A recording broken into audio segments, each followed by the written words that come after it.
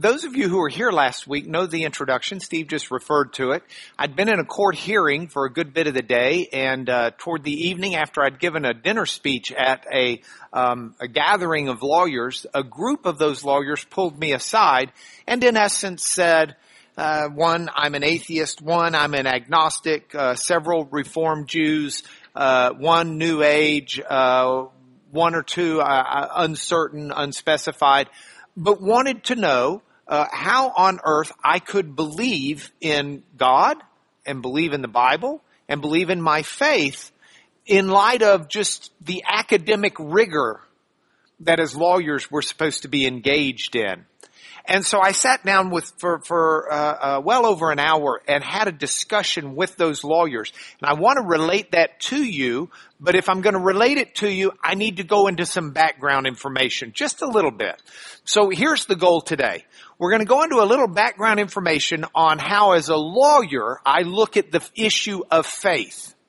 And to do that, you get three things this morning. First of all, you get a free legal education. We're going to roll 3 years of law school into about 7 minutes. And that's okay, because 10 years after you're out of law school, that's all you remember anyway. It's about that 7 minutes. Then we're going to look at the evidence that I would present if this were a trial. The evidence that I present to myself as I analyze the case. I've got 2 meetings this week coming up for 2 major pieces of litigation that'll be tried. One is a Toyota unintended acceleration case that I try starting in 3 weeks in California. And the other deals with a diabetes drug called Actos that I'm set to try in January. And in both of those cases this week, I'll be having extensive meetings with my trial teams, basically assessing the evidence and how we're going to put it on. So this is something I do routinely as a lawyer, and it's what I want to do this morning if the case going to trial were instead one of faith. So we'll do that. And then the third thing is we want some deliberations and verdicts. And hopefully that's not only a time where we look at it from a personal perspective, but it's also a Q&A time. So if you do have some questions that you would like to ask, though I hopefully can deal with some in 10 minutes that I'm trying to save at the end of this. If I don't get to yours, I'm sorry. But if you do have a question, be filling it out because they'll go quicker if they're written instead of trying to find people and pass a microphone around. So that's the tour of what we're doing today. We start with a quick legal education. There are 2 things that you need to know for your legal education. If you don't know these things, then where I'm going to go with you won't make as much sense. Before I tell them to you, I should tell you that in the history of civilization, there has never been a more accurate way of determining ultimate questions of truth than the American jury system. Now, some people say, oh, no, the American jury system's broke. I heard about the McDonald's cup of coffee, or OJ got off the first time, or whatever you may say. But I'm here to tell you there are millions of cases tried. And the absurd results that you think are absurd, at least, that you hear about or that I think are absurd, are such a microscopic few. And what's more is those results usually, and for example, the OJ case I'll use as an illustration, they came about because of something that we can identify as an issue or a problem. So trust me, there is nothing in the world as good at finding out the truth of ultimate questions than there is the American jury system. I've given you some history of that in your handouts. I'm not going to go into the history today. But if there was something better than that, we'd use it. Because the jury system is how we decide whether or not someone is going to be executed or put into bankruptcy or even be awarded custody of their children. And so we're always trying to look for the very, very best system we can. So with that warning, here's your quick legal education. First, the burden of proof. In a courtroom, people can't just walk in and say, oh, well, this is what we feel about that, and walk out. When I try a case, if I'm the plaintiff in the case, I have a burden. I have to prove something in order to win it. These lawyers that were quizzing me wanted me to prove to them at least the rationality of my belief, even if I couldn't prove the belief. And proof is such a strange thing for us. But in a courtroom where you're asking ultimate questions, proof takes on a very special meaning. And that's what I want to tell you about. Proof in a courtroom is not a laboratory proof. In a laboratory, you can take litmus paper and you can test to see if something is a base or an acid. In a laboratory, you can perform the exact same experiment multiple times, never changing a variable, and get the exact same results. In a laboratory, you can prove something in a scientific sense. But this is not a laboratory. By the same token, this isn't an algebra class either. In an algebra class, we have mathematical precisions and proofs. So we can do 2x minus y plus z equals 3 and work it out and come up with a solution. That's proof, but it's a mathematical proof. That's not proof of an ultimate question. You can't use mathematical proof or laboratory proof. And if you're thinking in your mind, I want someone to prove God to me with mathematical proof or laboratory proof, it's never going to happen. Because that's not the way you prove any of the ultimate questions. If I wanted to prove to you that Napoleon lost at Waterloo, how would I do that? Well, show it to me in a book. Well, who says the book's real? History was written by the champions, the victors. How can I prove to you that Napoleon was even at Waterloo? I don't have any more eyewitnesses. Well, there were eyewitnesses there. How do you know? Well, because I read something somewhere that said there were. So? Who says they're right?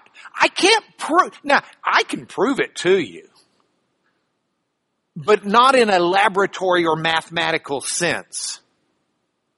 That's not what courtrooms do, because that's not the way you answer ultimate questions like this. Let me give you an illustration. Different kinds of problems call for different kind of proofs. Here's your illustration. Think about the way we measure things. I got a gallon of milk, right? If we were in Europe, maybe I'd have a couple liters of milk or a liter of milk because they use the metric system. But we have units of measurements that work for liquids. You have quarts, pints, cups, or liters, milliliters, gallons. But if I'm talking about a football field, and heaven knows I wasn't going to put Iowa State up there since they lost to Texas Tech yesterday. If I'm talking about distance, then I'm going to be using yards, feet, inches, miles, or if it's metric, kilometers, meters, millimeters. If I want to talk about measuring the temperature outside, I need to do that with Fahrenheit or centigrade degrees. Right? But, I mean, if I were to say to you, how much milk did you have this morning on your cereal? You were to say, 72 degrees. That's not a proper measurement of milk. Unless you're talking the temperature. How much did Texas Tech gain on the ground yesterday in their game against Iowa State? 7 gallons. I mean, those are valid measurements. You're just using them for the wrong type of measurement. And so when we talk about proof And I say different problems need different kinds of proofs. That's what I'm talking about. Don't ever think someone's going to be able to prove to you God exists with laboratory science or with mathematical formulas any more than they're going to prove to you Napoleon existed with such. You just can't do that. It's the wrong measurement. So when we talk about the burden of proof for life questions, I would suggest we use what we use in court, which in a civil case is what's called the preponderance of the evidence. Here's what it means. It means you take the evidence and you assess, is it credible or not? That's important. Is it credible? If someone is standing there saying, if Judge Clinton administers the oath to a witness, says, raise your right hand, repeat after me. I swear to tell the truth, the whole truth, and nothing but the truth, so help me God. If that witness goes, I swear to tell the truth, the whole truth, and nothing but the truth, so help me God, with his fingers crossed, that's a ding on his credibility.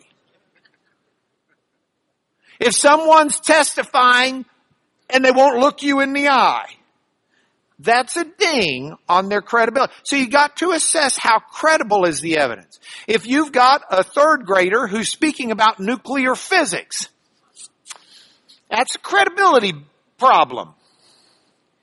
So you assess the credibility, but then the preponderance of the evidence is, what's the greater weight of the credible evidence? Which one is more likely than not? And in a court of law, that's what the proof is, because that's the way you try to assess these questions. And so that's what I urge you to do as you listen to this. This is what I told those lawyers they have to do. Hold me to the same burden that you're going to hold me to in a court of law, because that burden is deemed adequate to change the world. What is more likely than not? That's the burden of proof. Now, that's one legal concept. I said you got two. The second one you got to know is not the burden of proof, but the different kinds of proof. This is evidence. This is what you'll learn in your evidence class in law school, all rolled up into one. Evidence. There are different kinds of proof. One kind of proof is direct evidence. This is eyewitness evidence. This is evidence that I actually saw and can testify to on firsthand knowledge. For example, it's raining. I can say that if I'm in the rain or I'm seeing the rain come down. That's direct evidence. When I say it's raining, I know this by direct evidence. It means I personally have experience and recognize it and see it and experience it. Make sense? But there's another kind of evidence that if we don't open our eyes to, we'll never understand life. In fact, a judge will instruct a jury that a jury is supposed to regard this kind of evidence just as seriously, just as real, with just as much validity as direct evidence. And this is called circumstantial evidence. And the law defines that as what's a reasonable inference from what I'm seeing. What's a reasonable inference? So, direct evidence it's raining, I'm in it. Circumstantial evidence it's raining. I see everybody coming in with wet raincoats, taking them off, going, ooh, the weather's bad. And some are shaking their umbrellas because they have raindrops on them. And then I hear a peal of thunder as kids come running in wrapped in plastic with raindrops all over the plastic. Now, I may not have personally seen the rain, but at some point, the circumstances are such that I think it's a reasonable inference to say, yeah, I think it's probably raining outside. Okay? Circumstantial evidence. Those are two kinds of proof that we have in a courtroom, in life. And so I want you to know that that's your quick legal education. You take your bar exam, pay $200, and you're out. Number two. Now, knowing that, let's take a look at the evidence, okay? Here's the evidence I gave to my friends and the evidence I would suggest to you. This is the evidence I would give to a jury. This is the evidence that persuades me. First of all, my first witness. People! Now you might be saying, people, that's evolution. No, I'm not even talking about evolution. Don't enter the picture with that right now. I just am talking about you and me. I'm talking about you and me. People. So I sat down in this group of 7 lawyers and pulled up my chair. Actually, one lawyer had asked me for this. I pulled up my chair, said, I really want to talk about this. By the time I got my chair pulled up, 6 other lawyers had pulled up theirs. We want to hear, we want to hear, we want to hear. And so, as we started talking, I said, well, I think some of the best proof of God are you guys. What do you mean? Well, I mean what you believe. And Mike to my right says, I'm a golden rule atheist. I mentioned him a little bit last week. I said, you're a golden rule atheist? He says, yes. He says, the golden rule means, I said, I know what the golden rule means. He says, well, but they may not. Do unto others as you would have them do unto you. I said, do you really believe that? Yes. I said, it's the fact that you believe such a thing that tells me there is a God. He says, that's got nothing to do with God. That's just the rule of the universe. I said, that's the rule of the universe? I thought you believed in evolution. He said, well, I do. I said, so you think that the lion who's going to separate the gazelle, baby gazelle from the herd so that the lion can rip the throat open, drink the blood, and savagely feast upon all of the meat is doing to that gazelle as the lion would like had done to it?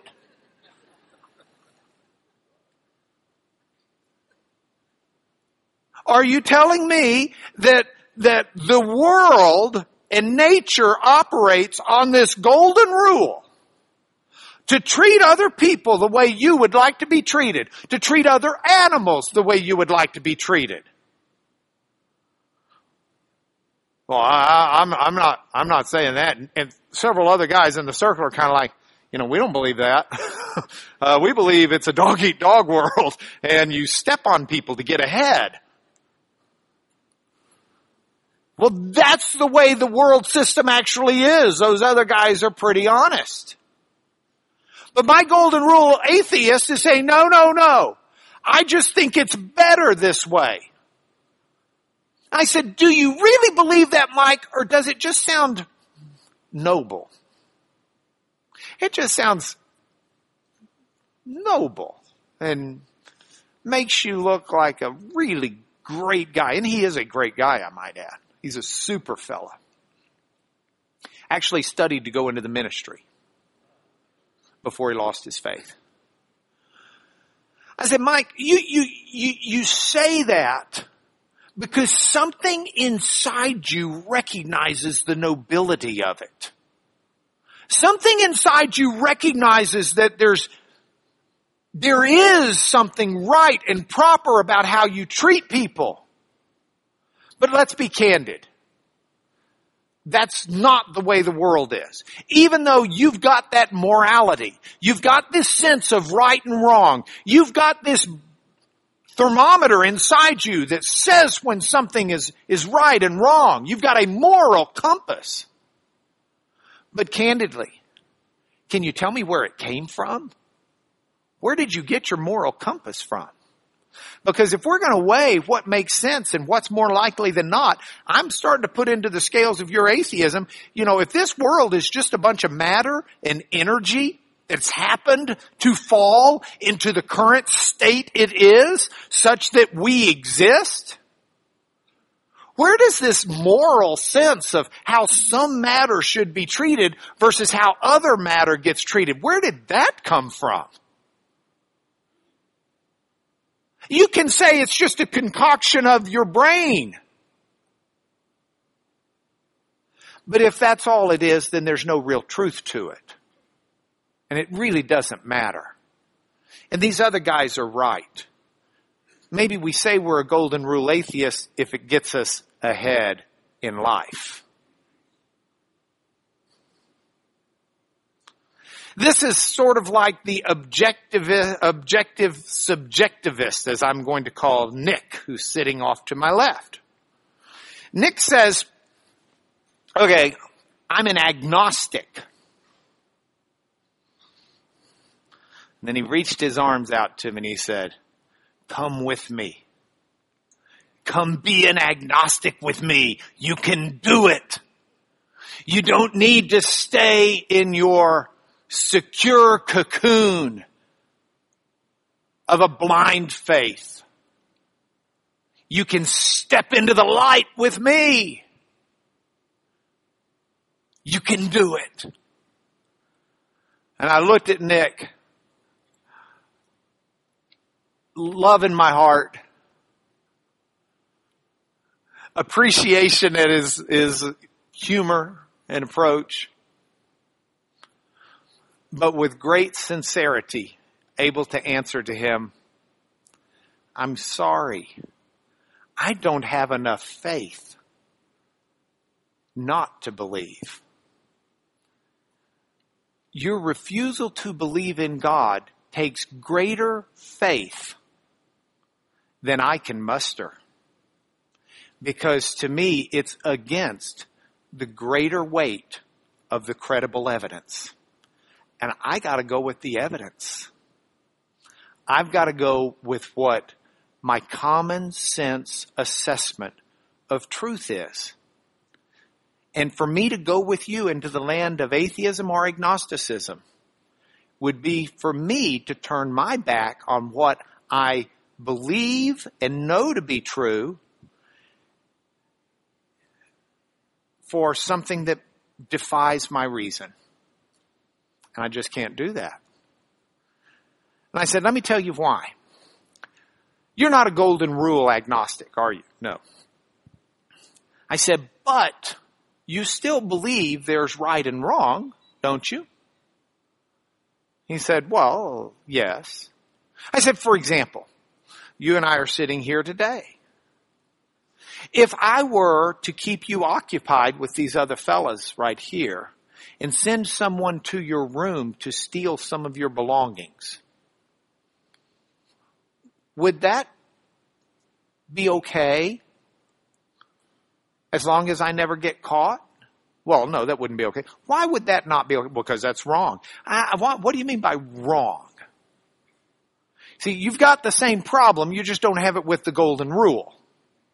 You're going to sit there and tell me it's wrong to steal, but if I ask you why it's wrong, if you're not going to appeal to God or to some sense of he says, well, society says it's wrong.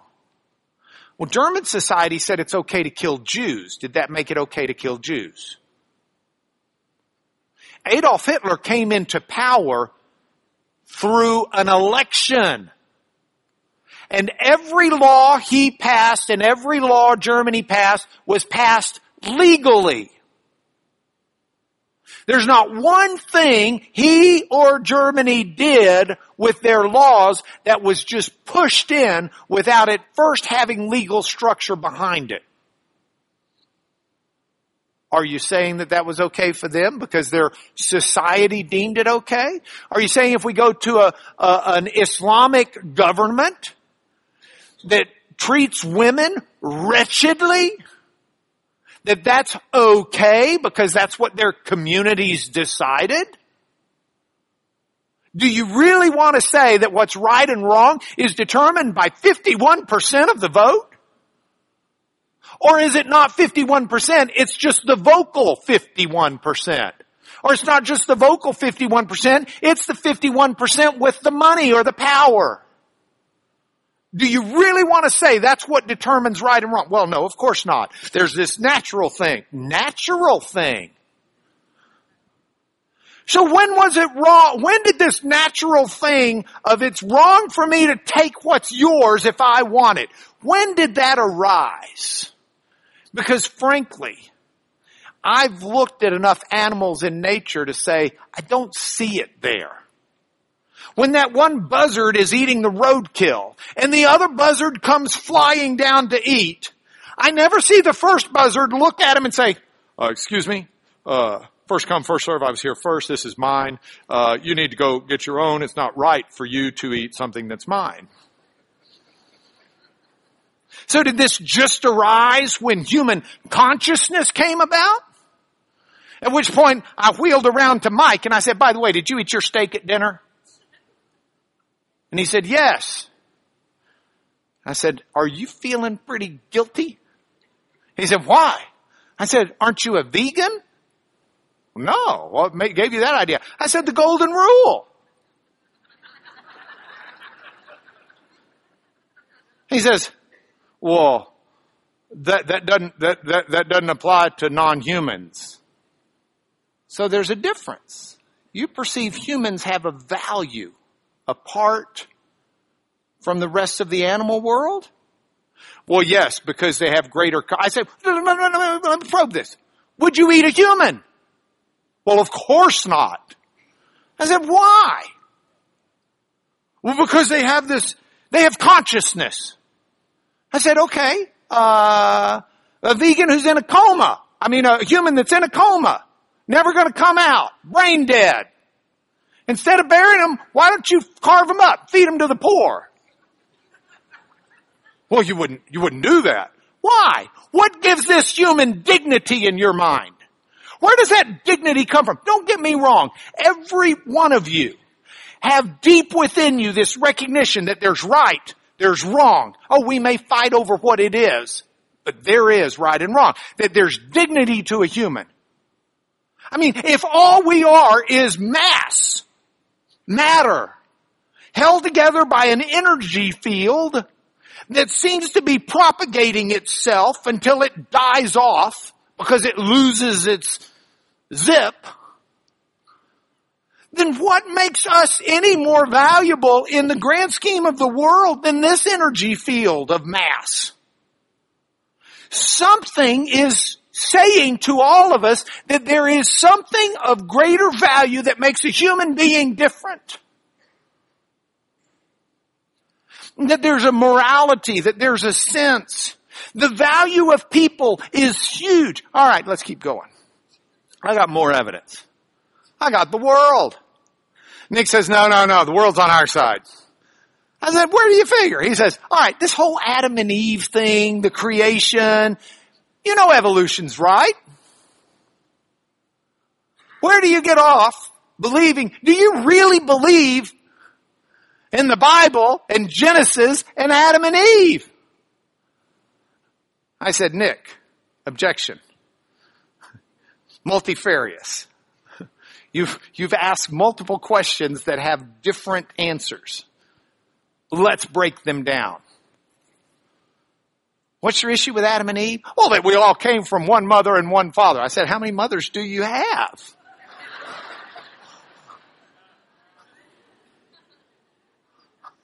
I got one. One biological mother. One biological father. And the wildest part is, they only had one apiece too. And I suspect if you charge humanity back We got 7.1 whatever billion people today. 370 million is the best estimate if you go back to the 1300s.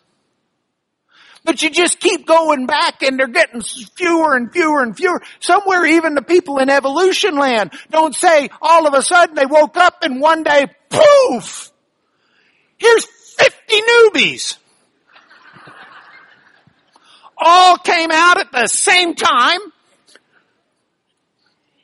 Now maybe in evolution land there's, okay, well this person was born, but with such small genetic differences that they could still breed with the earlier version. But that's still just one person that breeds with the earlier version. If you take mitochondria and you go back to find mitochondrial Eve, even the scientists leading that say 30,000 years ago, it looks like there was one woman.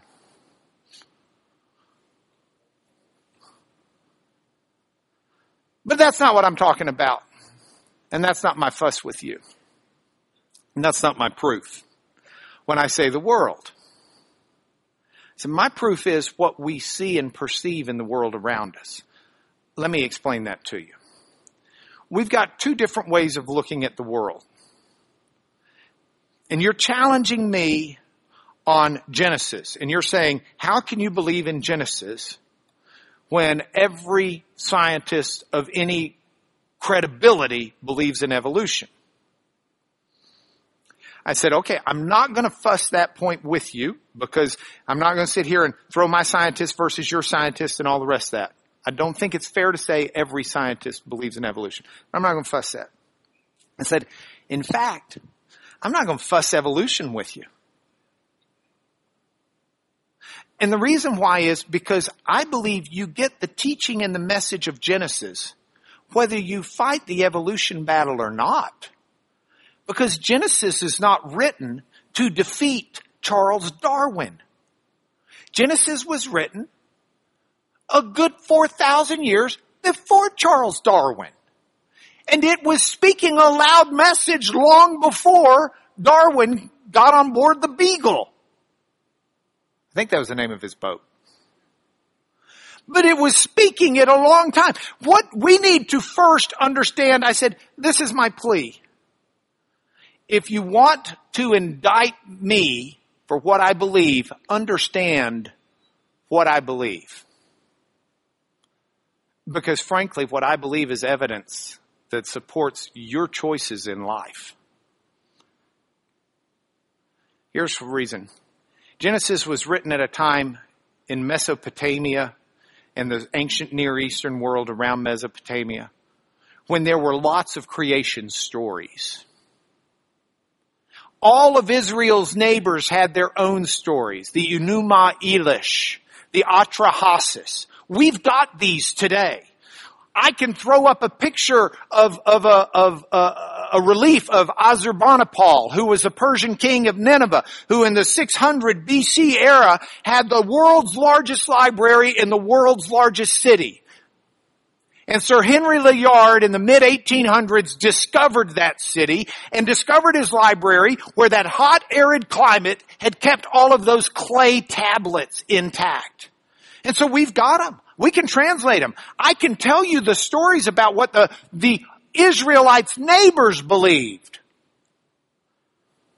They believed that there was a father gods and gods, but the gods were creating themselves.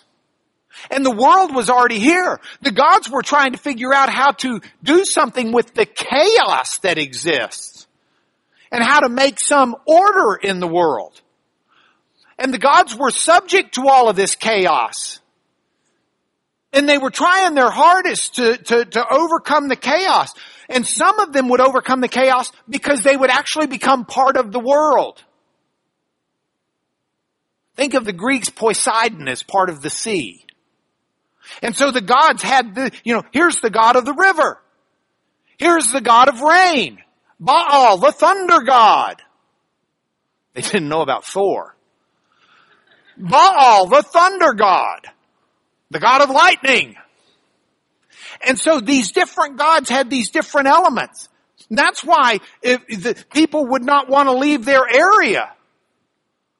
Some kings would go attack other lands and say, we're going to attack you because our God who lives in our territory has beaten your God who lives in your territory in the heavenlies. So we've just got to bear it out here on earth. The gods, they'd fall asleep. They were subject to bee stings. One God's sleeping and his mom needs his attention. It's the God of rain. He's asleep. Actually, he's gone off pouting because he's upset. And so the people are trying to wake him up. They're trying to get his attention. It's a famine. And this God of the rain's not raining. So finally, another God sends a bee to sting him, to wake him up. This is what's going on. And the gods are trying to do work. And they got tired. They're having to dig valleys and build mountains. And they're thinking, man, this is tiresome. I'm worn out. What can we do? Hey, I got an idea. Let's make those people do our work for us. And that's what they do. The people are relieving the tired gods from their work so that the gods can chase each other around the heavens. The gods, by the way, in all of these myths are part of time. Now, into that world comes the revelation to Moses of Genesis. And the revelation of Genesis is not a revelation of taking those other myths and tinkering with them. Genesis comes in and it speaks profoundly. And it says, in the beginning, God created the heavens and the earth. He created all of space-time. God's not, in Genesis, God's not subject to creation. He's not part of it. God is above creation. He makes the whole thing. Everything you see is made by something else. And God made it where it would work on its own. He made each thing after its own kind, said, be fruitful and multiply. And God has made a world that can exist by its own principles. So that tomorrow, we don't have to worry about the law of gravity changing its mind. It's still going to be here. God's made this world where it operates. Not only that, but God made man, and if you read the story of Adam and Eve, God made man for relationships. Because to be candid with you, I didn't get into this with them, but they also have a huge problem with the whole relationship angle and how that came about and why relationships matter or don't matter. So God made people for relationships. There was evening, there was morning, one day.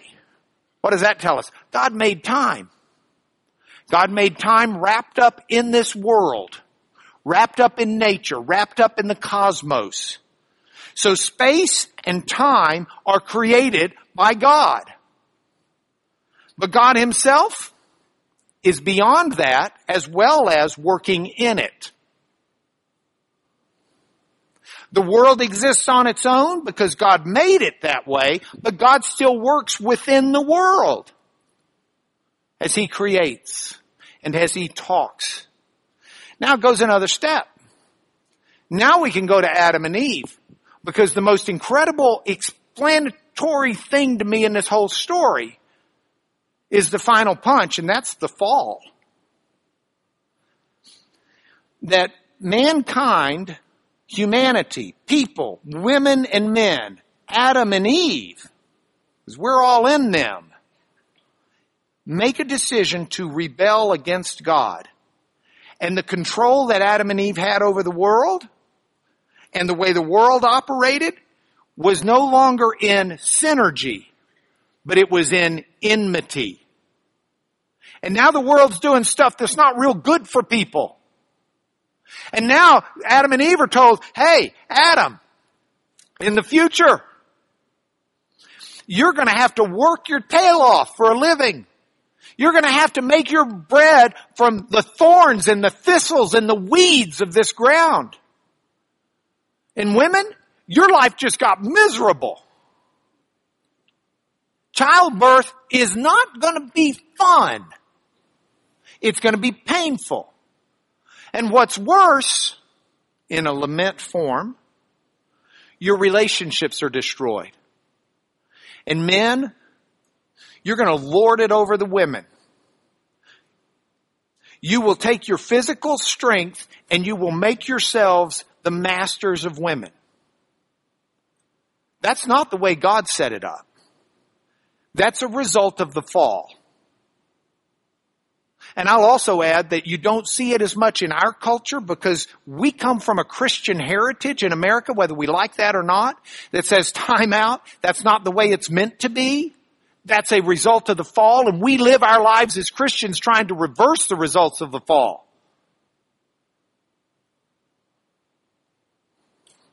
But you go outside of American culture, and you'll see how true that can be in countries that don't have a Christian base and the way women are treated by men.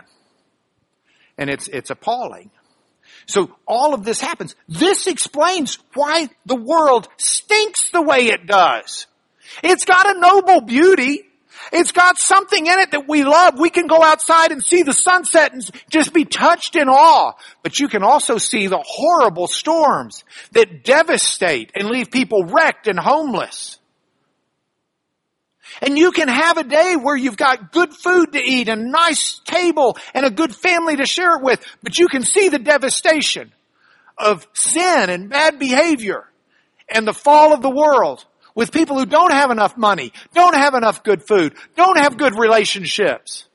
And all of that's not the way God made it to be. And the fact that it bothers us and we want it to be different shouts out that we were made for more than this. There's got to be more to life. There's something worth fighting for. There is a nobility. There is a good. There is a beauty.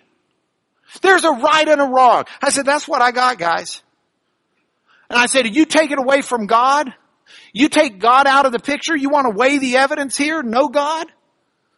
First of all, you got problems. You got something coming from nothing. Oh, you can take it all the way back to the Big Bang. Go to the Elmo, please. You can take it all the way back where all of the cosmos is the size of a peanut waiting to explode. And you've got the Big Bang coming. But where on earth did the peanut come from? Well, people have theories about that. Yeah, I know they do. I've read Richard Feynman. I understand M-Force a little bit. But you explain it to me. Well, we don't really understand that stuff. Okay, let's just be real clear. So you're believing in something you don't understand. I said, I'll make a suggestion to you. Here's, in Lanier speak, an idea of how it came. I'm going to make your argument for you before I dismantle it.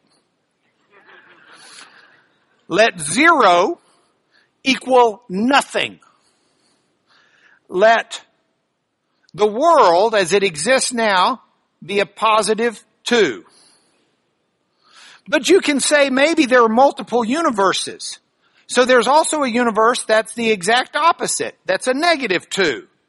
So the fact that we have 2 universes, one's a positive 2 and one's a negative 2, both existing at the same time means we really don't have anything. Because positive 2 and negative 2 are 0. They were like, yeah, that's a pretty good argument. I said, no, it's really not. Let me tell you why. Because there's not really a real negative to something that exists in a real sense, in a material sense. I can say Mark Lanier is here. All right? So we have Mark Lanier. Are you telling me that in this world over here, there's a negative of Mark Lanier? That doesn't really work. It works fine on a chalkboard, but it doesn't work in real life. So if we go back to the PowerPoint. So I said, without God, you've got a big problem to explain to me, but even more important to me, you've got no explanation for meaning in life. If there's no God, be a fatalist and end it now. Because there is no meaning in life. If you've got no God and all we are is mass and energy, that's it. then don't ever try and tell me anything I do is right or wrong. Don't ever hold me responsible. Don't ever hold me accountable. Don't talk of anything in noble terms. Don't say anything is beautiful. Don't say anything is ugly. Don't say anything is to be strived for or attained. Because all of the value words in life are gone and meaningless. I said, that's why I just can't go there. I got people, I got the world, and I got to make sense of all of this. And you don't do it for me. The only thing that makes sense of it is my faith. And this is why C.S. Lewis said, I believe in Christianity as I believe that the sun has risen. Not only because I see it, I see the sun, but because by the sun, I see everything else. It's what makes sense and shines light and illuminates my life. And I said, yeah, but C.S. Lewis was a Christian. First an atheist. Became a Christian later in life. Because it's the only thing that could explain life to him. It makes the most sense. So if you're back to your legal rules and you look at the evidence and you go back and you make your deliberations and you make your verdict, the question is, what's more reasonable to believe? I can't go with you where you want to go. And if I have a jury, that jury's me, that jury's you. And that's our ultimate question. What are we going to believe? Where do we take this story? What's more reasonably explaining who I am and what I experience and what I feel? What I'm fighting for? What I'll die for? Oh, can you imagine how you could ever put together an army of atheists if they weren't 18 to 22 years old? At 18 to 22, I'm not sure they really think about anything. Just go take that hill. Oh, okay, sounds like fun. But at some point, if there's not something worth fighting for, we are to be pitied. And not just us, everyone is. And that was my conversation with them. I have since kept it going through emails. These guys are on my prayer list. I'm looking for more chances to talk with them. But I was absolutely delighted to get to share those ideas with them and to get to share them with you. If we've got any questions, do we have any opportunity or format? I've tried to save 9 minutes. So if you've got any questions to get down here, I will tell you this. So I had a conversation with someone after last week that was kind of prompted by last week, and that person said to me, they said, I can believe everything you're saying, except I just don't go for the Christianity part. So am I okay? I said, well, you remind me kind of the person who fell off the 100-story building. And as he's passing the 10th floor on the way to the ground, he's yelling, so far, so good. It's that last step that can be a doozy that you need to really look at. Moses, why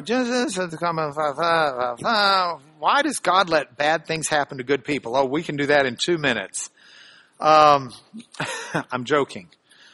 Well, let me answer it this way. Why does God let bad things happen to good people? Let me give you 3 things to chew on. Okay? These are 3 things to chew on. Number 1, we live in a world that's fallen, where people can make real choices and do real things. And there are consequences. God promises to make the books right at the end of time.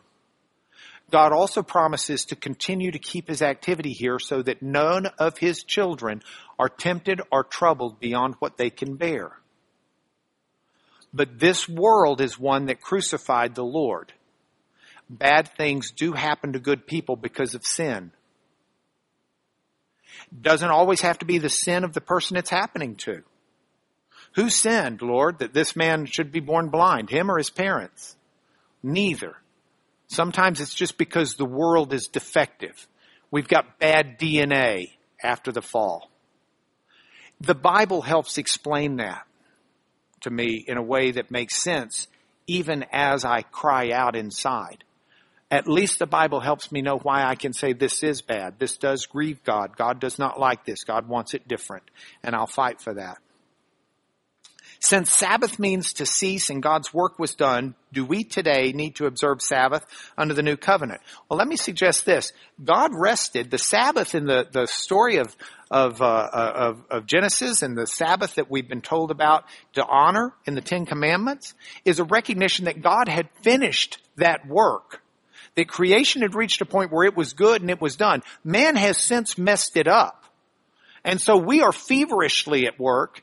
In a sense, we're experiencing God's 8th day of creation. It's a brand new first day of the week when Jesus was resurrected, because the work of God is still to be done, and the promise of Hebrews is that one day we will enter into His rest when He makes it all right. But you can look around the world and you can see the work of God is not done because we undid it with the fall. And it's our responsibility to go out there and to love people and to serve people and to see His kingdom come on earth. Did any of the lawyers convert to belief in God? Not yet, but I got 2 of them chewing on it. That I know of.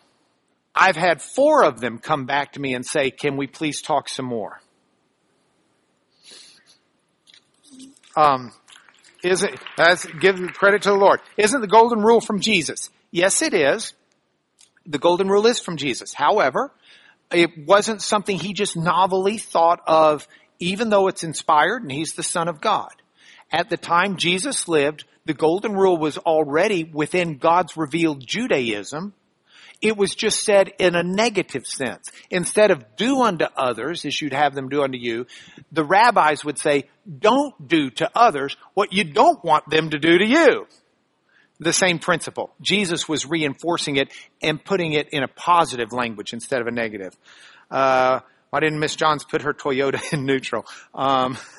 That's my case going to trial. That's a good question. The jury may ask that same one. The real answer to the question is because she had 6 seconds before she smashed into the school wall. And during that 6 seconds, she was trying to dodge a school playground here and trees there. And she's 82 years old and shocked by the fact her car was zooming. Christianity and the Christmas tree. We'll save that for another day. Don't worship the tree. That's enough said. What do you say to people who say there are many gods? Oh, very good question. Really? That's generally my first comment. Do you really believe that? Because I'm 53 and I've only met 2 people in my life who believe that, and I'd love to know a third. So then I'd say, tell me about them. Because the bottom line is, God is not God that makes sense of everything unless He's infinite. Unless He's all powerful in a biblical sense. And it's really hard to have multiple gods like that. You might say, well, we have God the Father, God the Son, God the Holy Spirit. Yeah, but they're one. They're not, we're not tritheists. We're monotheists. Okay? We've got 2 more minutes. Someone's asking, was this circumstantial evidence? Yes, you passed your law school exam. If we are going to figure out, is there evidence for the existence of God, it will not be, as one of my professors, I was taking a class in evolution, and my professor, I went to talk to him after class because I was going to do the final exam, not a final exam, it was an intermediate exam, but I said, I don't believe in this stuff, but I do need an A in this class.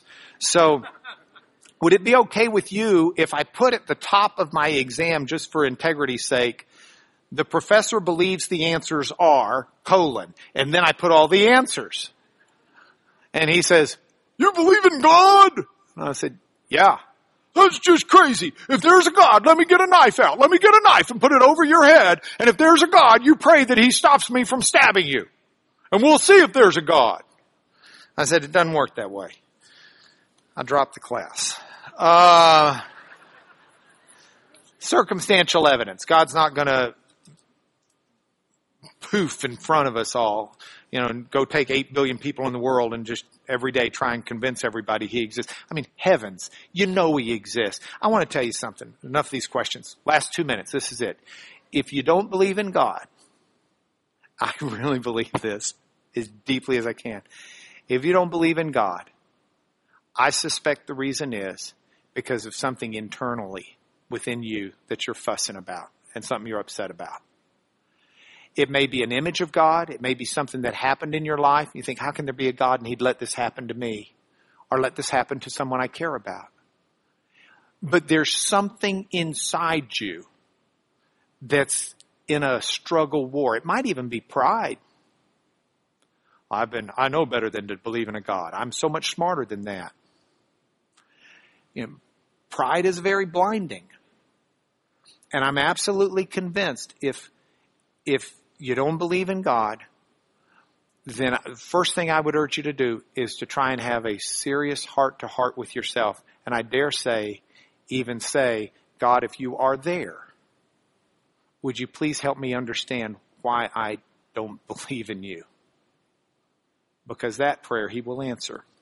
If you genuinely seek him, you will find him. I can promise. Would you pray with me? Lord, thank you for who you are and the ways you love us and the ways you show us your love. Forgive us when we're blind to it. Open the eyes of our hearts and our minds. Clean out our ears to hear you. Soften our hearts to receive you. Set aside our pride and our arrogance, our self-centeredness, our wounded senses of justice or injustice or how we think you should be or what we think you ought to do. And reach down and touch us in love and tenderness, affirming who you are and bringing us closer to your heart as we live day to day in service. Through our Lord Jesus we pray. Amen.